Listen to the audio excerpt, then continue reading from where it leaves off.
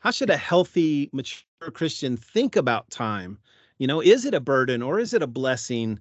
And how should we, in a mature way, think about it? And even we'll get into how we should use it. But let's start with how should a healthy Christian think about time?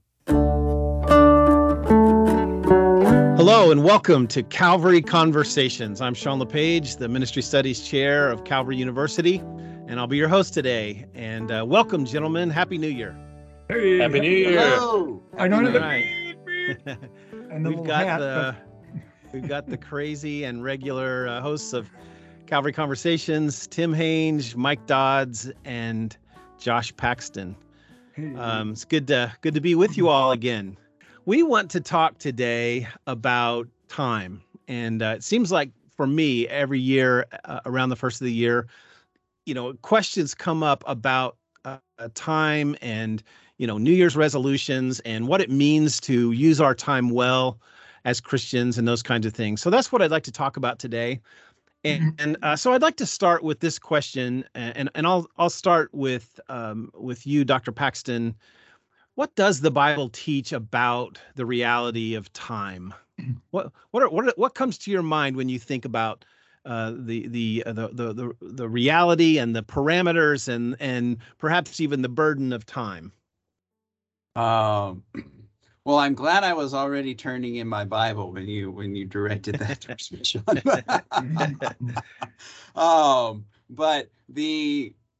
So recently, and I didn't read the article, but recently somewhere I saw, it's probably on Facebook, I saw an article title posted about something to do with scientists have decided that the only reason time exists is because there are human beings to mark its passing.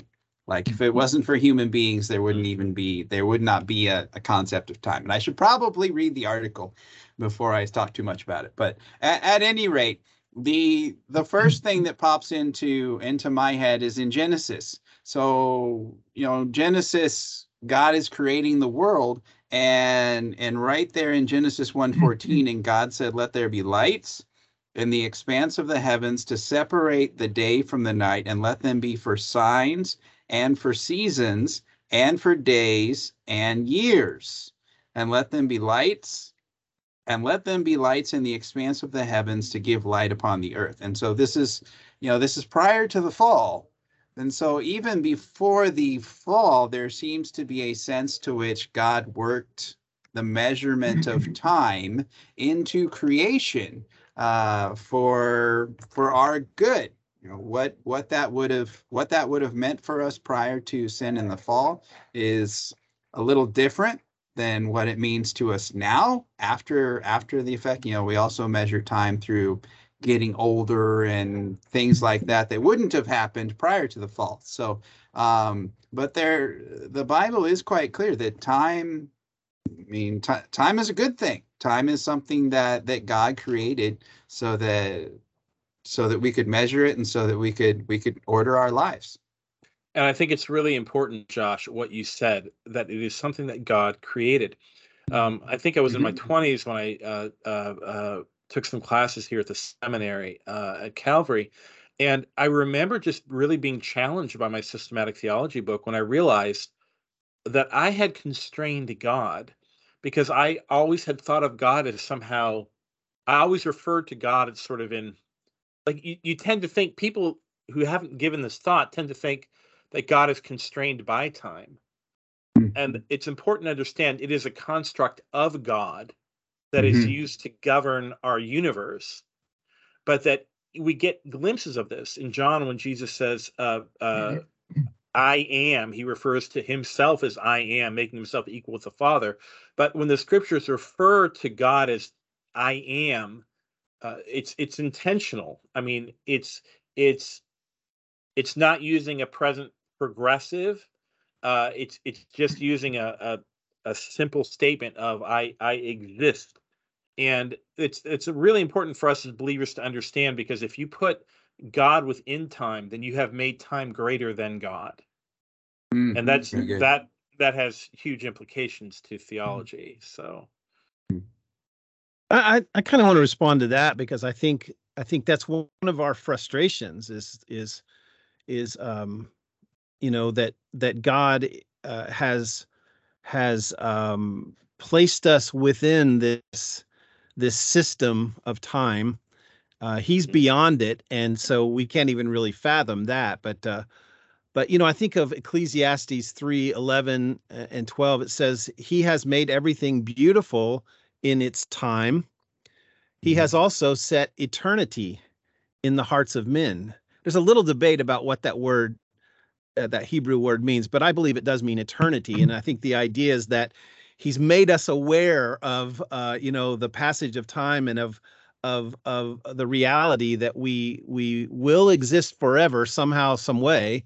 We're aware of eternity, but we're strapped into time. And he goes on and he says, yet, so God set eternity in our hearts, yet they cannot fathom what God has done from beginning to end. So we don't know what God is doing. And unless we have the revelation that God has given us, unless we know that, we don't know what God is up to. We don't understand why the world is the way it is and why time just keeps rolling on and all of the burdens of that.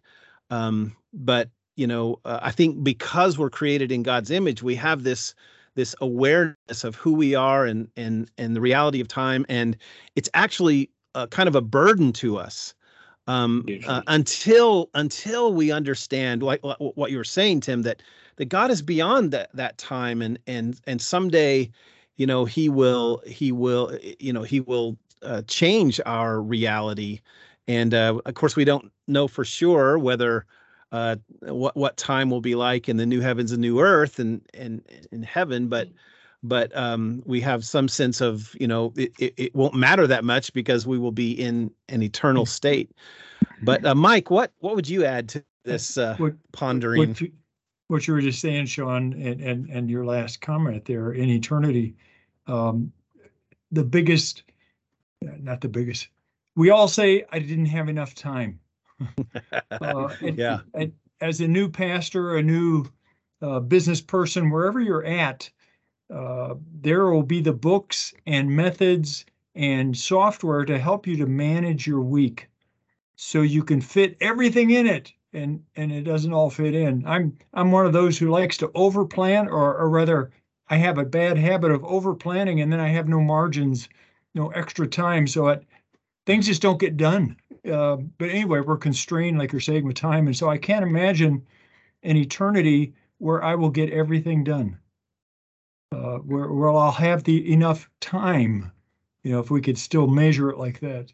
Yeah. And so you're getting into my next question here, and that is, how should a healthy, mature Christian think about time? Is it a burden or is it a blessing? And how should we, in a mature way, think about it? And even we'll get into how we should use it. But let's start with how should a healthy Christian think about time? If I could pick it up right where I just continue my conversation, you had jotted down a verse that we probably all turn to there in Psalm 90, verse 12, number our days. And when I saw that in your note there, Sean, as you were prepping us for our conversation today, I thought of a person, I can't think of who it was, but they sat down somewhere in their early life and calculated how many specific days they would have in life, and then mark that off each. I don't know whether they did it every time at their birthday or the beginning of the year. And it's sort of ghoulish in a sense. I only got 870,000 days left or whatever it was. but that stuck with me. I still see the image of the guy, but don't remember his name, where he wanted to be responsible. You were asked that question. How should we? Time is a stewardship. I don't know how much time I have, but my life is a stewardship, I think, is what Moses is saying there. Teach me to number my days so I could present to you a heart of wisdom. Meaning I've not just blown it off and go, well, where did that day go? I get hyper about that one too, but we have a stewardship from God for the time that he leaves us here on earth. Good. Stewardship is a good way to think about time. It's like we have money to spend, right? So, like I was just figuring up, if I die about the same age as my mother died, my father's still living. If I die about the same time my mother died, I have about 8,000 days left. And that's an interesting way to think about it, Mike. Maybe that's a good sober place to start, is just figure out, if God blesses you with long life, how many more days do you have left, and to think of them as stewardship, as we tend to think of stewardship as money, right? But days are actually something that we can in a sense spend, and we only get one chance to spend it, right? So Tim or Josh, what would you add to that? How we should think about time? I would say contextually on that, if you look at the first part of the psalm, it exalts God as being eternal, everlasting to everlasting. It points out, and with quite accurately, our mortality, and the suffering that occurs to us in this earth, on this earth, as we in these mortal lifespans. And then it hits us with teach us to number our days that we may gain a heart of wisdom. And if anybody is listening, if you're listening to this and you're a believer, what you got to know is the great blessing of what God has given us: eternal souls alive in him. It is because of Jesus Christ that we have, I almost hate to use the term cheated death, as if God didn't have, but God had control over the sovereign picture, but that we're not subject to that.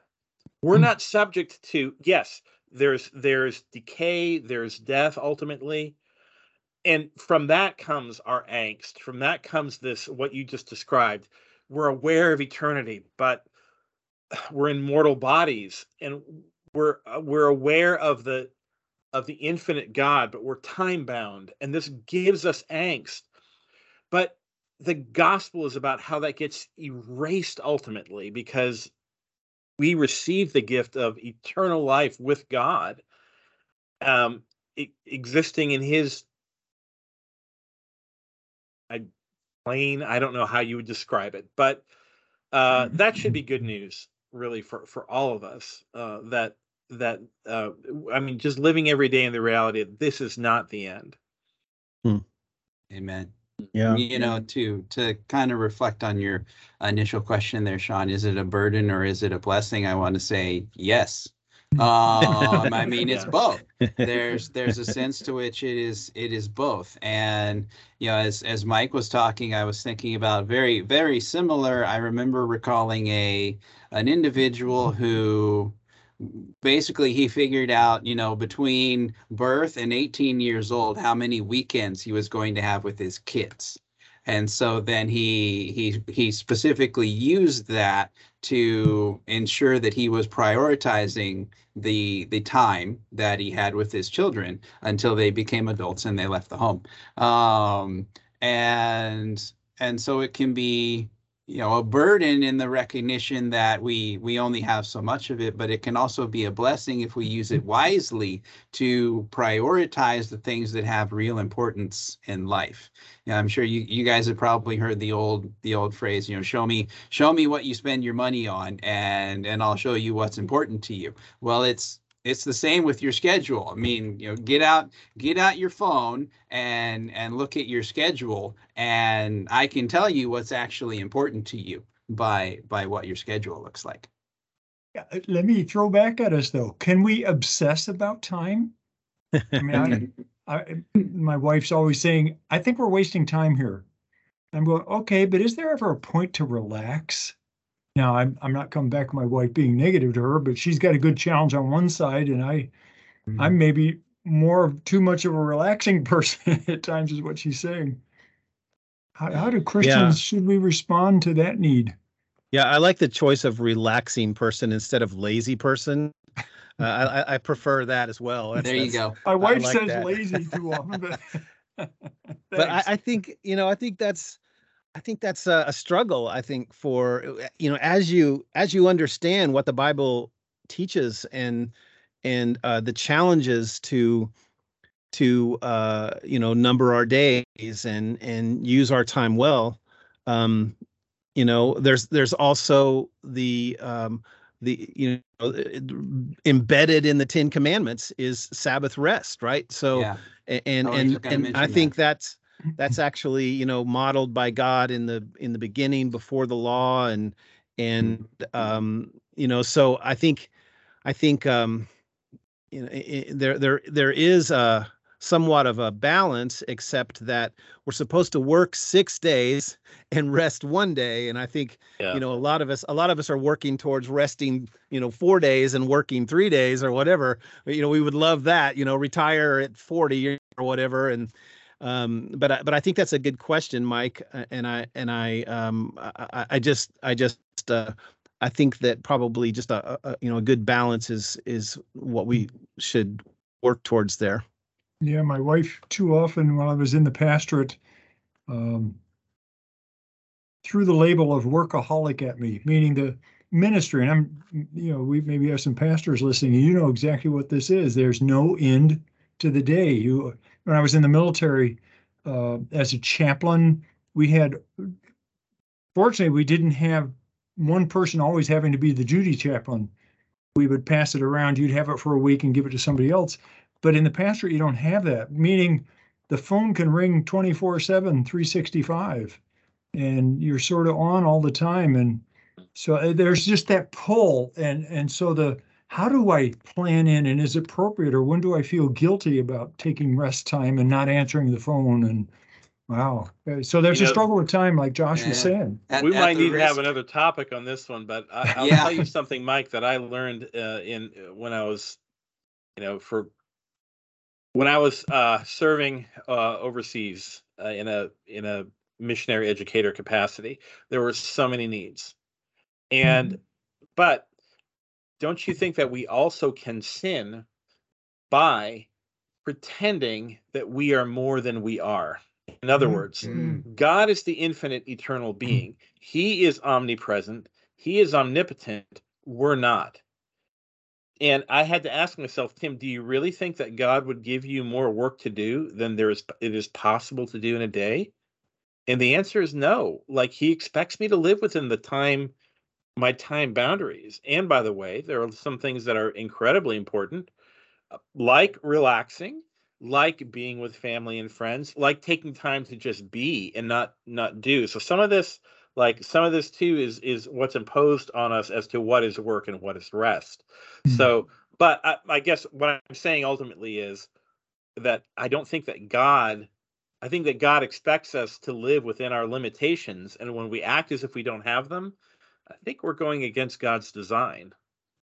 That's at the risk of opening another topic there.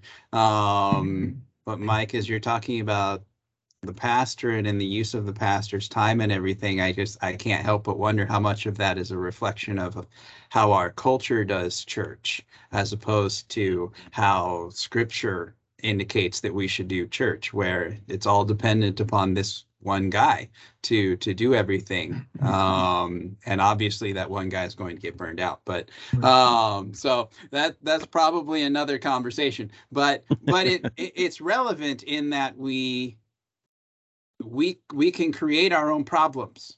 Like we can create these systems that are culturally recognized, like, right, our Western culture is get her done, go out there with all the gusto and die with your bootstraps on,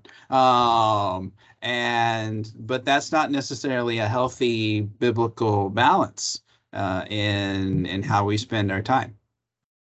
I would say that one of the things I've been thinking about for the past several years now is capacity.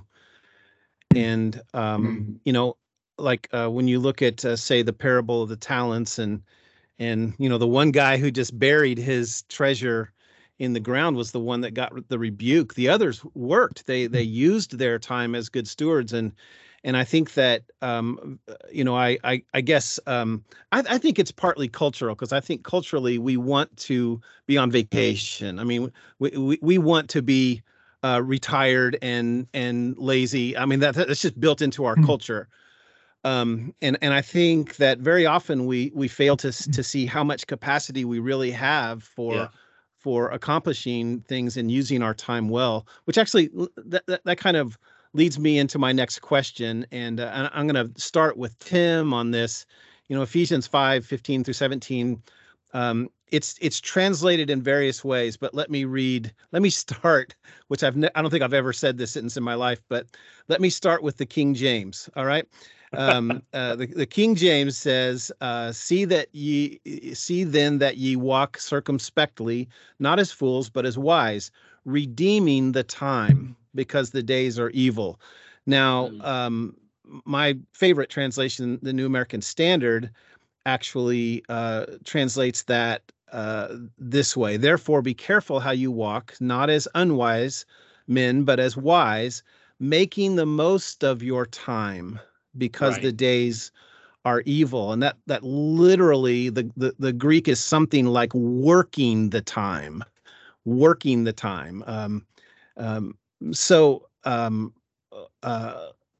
Tim, what do you think it means to redeem the time or make the most of our time and opportunities? Well, it's interesting. So I'll go way far back, with this question. I don't believe that man in his fallen state had this kind of angst over what should I do, what should I not do, right? I think he had access to wisdom and access to he didn't have a sin nature to deal with, right? And so these decisions were a lot more natural in terms of making the best decisions of the time we have. It is because we live in the fallen state that I like this. I like the terminology redeeming the time a bit. I mean, the enemy loves. I mean, look at what the enemy has done in our culture. Practically everything is set up to waste our time on a jillion things to distract us from the things that are really important, right? And here the scriptures are telling us redeem that time precisely because the days are evil. Precisely because if you aren't on God's mission to redeem that time, I know, boy, that sounds really old-fashioned, idle hands are the devil's workshop, right? But it is true. Like, it is when we have nothing to do, there's a problem. We are to be working with God. I mean, what is this? We're created in His image, and what is this? Christ says, "My Father is always at work." Right? He's always got something going on, and yes, He has good rhythms too. He shows us good rhythms of work and rest. But I think this means that we are to just use it very wisely in the face of the alternative, what the fallen world and its system will do at that very time. Yeah, Tim, I think of as you're talking there, I actually think of Ecclesiastes, and I'm surprised it hasn't come up yet. But that's where I started. There's a time to every purpose under heaven, right? So in redeeming the time, I think it also includes, recognizing there's a time to be here at work and doing our job and engaging in conversation. There's a time to be home with our families and engaging with them. There's a time to be involved in ministry outside of the four walls of Calvary or even outside of home. And so there's different times, and yet the importance there is to keep these things in balance, to where I'm not giving so much time to work that I'm neglecting my family, or I'm not giving so much time to my family that I'm neglecting the responsibilities of my job. And so there's a balance that needs to be had here. And that's what's so often difficult, right? Is finding that balance. How do you find the appropriate balance between these different activities? I was thinking about. Oh, go ahead. I was thinking about what you were saying, Tim, and then Josh, and just that, you know, you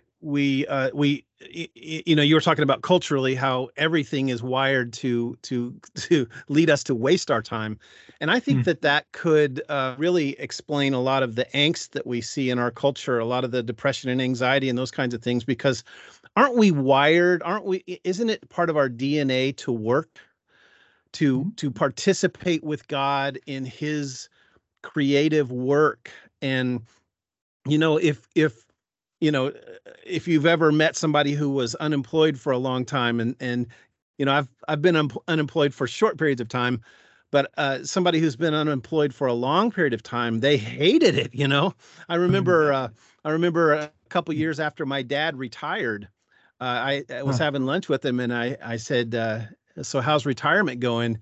And I won't repeat exactly how he said it, but he did like it. He actually hated it because he didn't like sitting around, you know, basically trying to find things to do with his time. He liked to work, and so I just wonder if, you know,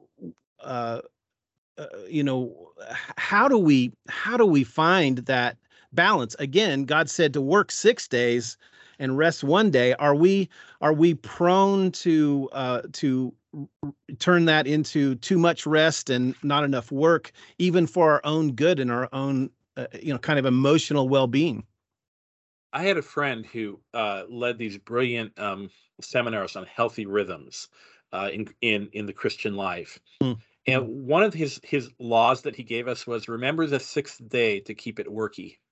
And I like that law because now I want to be careful with it, because there's nothing wrong with taking your kids out to the park on a Saturday. That is work, right? That's important. Yes. Well, it's work on a number of levels. But I mean, it's important. Your most important work is, but you know, what are we doing with the Saturday? Is it doing that, or is it sitting around binge watching a show all day? Right? I mean, that's a different, you know. And I think a lot of times our rhythms get thrown off because we don't say 6 days shalt thou labor, right, and 1 day shalt thou rest. We can try to we try to do as little as we can through that time, and then find ourselves falling behind. And right, so that's part of the fallen world there. So yeah, that's my take on that. Well, we are definitely out of time if we stick to our agreed upon length for these is, again, to match the average length of the American commute, 26 minutes, and we're way over that now. But let's just close this out. I think we've covered this, you know, kind of more in a really good theological and philosophical way. Let's talk practically. Should Christians set New Year's resolutions, and if so, what has worked for you guys? Because I mean, of course, we've all heard that you know, something like by the end of February, everybody, you know, like 90% of people have lost their New Year's resolutions. So should we do it, and what's a good way to approach that? So I don't. I would say that I don't think it's a bad thing to get to the beginning of a new year and think and evaluate areas of your life where you might want to improve. I don't think we could say that that's a bad thing, right. But that should be something that is probably ongoing rather than just being more than once a year. Good, Mike.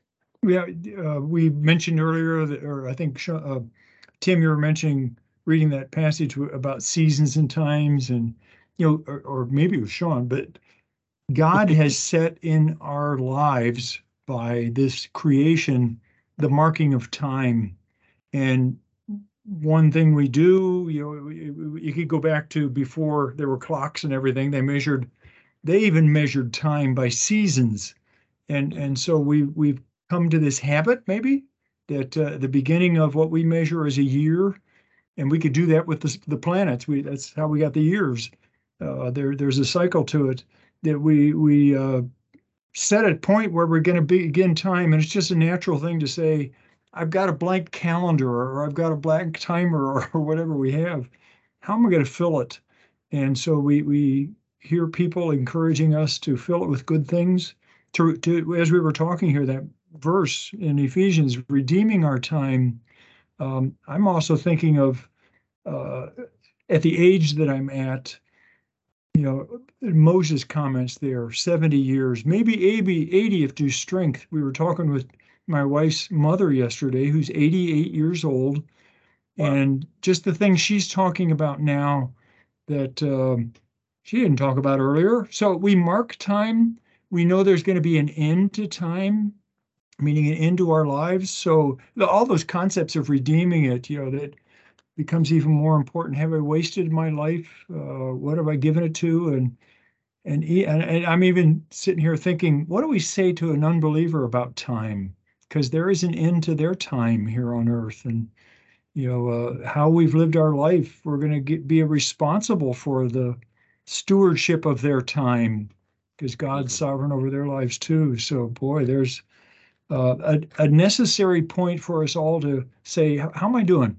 A checkup point, whether that's an annual birthday or a beginning of the year, and New Year's resolutions. If you like doing that, I'm resolved to do something. That's not a bad thing to set a goal. Yeah. But God's sovereign over my days. I think it's important to break that goal down into something realistic that you can ask God for daily help on, right? Yeah. And I think personally, I think it's probably best. A lot of us who set these resolutions, they're habit-based. They're like, I need to establish this habit. I haven't been doing this habit. I would suggest make it your resolution that for 30 days you will, not the entire year. Give yourself something that you can shoot for and that you can ask God, daily, give me the strength to do this. And I think praying over that habit daily, and I think making those habits be things that are most really bring those before the Lord, because maybe it's time to what may be exposed if you really prayed over your New Year's resolutions is that there are a lot of things you want to do and be that aren't necessarily on God's top priorities for you, right? And I just can't believe that if we go to, as it says in James, if we ask God for that wisdom, that He will give us that gift through the Holy Spirit of wisdom to apply to our lives. And I think asking God for wisdom in habit formation is a wise thing. So I don't know. Yeah, those would be my thoughts on it. And I wouldn't have a lot to add there, except that I would just encourage anybody who's listening to this to don't give up trying. If a New Year's resolution worked for you, then don't be discouraged if you gave up on it in February. Try again in March. Just keep trying. I think this is innate to our to the image of God within us, to want to improve and be good and be better. And I think that that's a good thing. And not to earn God's favor or anything like that, but just to be good stewards of what we've been given. I actually did read a couple weeks ago that the best way to develop habits and resolutions is actually every Monday. If you revisit those resolutions every Monday, like weekly, then you have a better chance of following through. So I think that's good. And I think accountability too, when you think of another practical thing to add in, who can help you that really has your best in view, and that's good. Ask them to help out. That's good. Well, I'm going to cut us off there. I think we could talk about this endlessly, pun intended. But I kind of think, I wish somebody like there's a great Brad Paisley song where he says, if I could write a letter to me at 17, to myself at 17, I think if I could do that, I would have wanted my 17-year-old self to understand the value of time and just the treasure that it is, and to really struggle against that pull that says we should waste it. There is a time to rest. There's a time to just be present with people. But time is such a treasure, and we should we should want to be good stewards of it and redeem it and number our days. So thank you so much for joining us for this conversation. I hope it's been a blessing to you. We would love for you to participate in the conversation. You can find us, depending on how you found this video, you can find links in the description below, or you can find us at the Calvary University website, calvary.edu, and then Calvary-Conversations. We would love to just hear from you and hear your thoughts on the things that we discuss. And we would love to hear how the conversations have been a blessing to you, as well as some things you would like to hear us talk about in the future.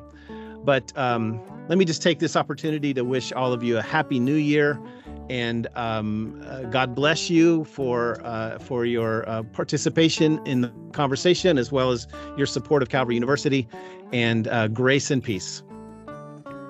Thank you for joining us for this edition of Calvary Conversations, a service of Calvary University in Kansas City, Missouri. We invite you to participate in the conversation by contacting us through the Calvary University website, calvary.edu, or by calling us at 816-322-0110. Join us again next week for another Calvary Conversation.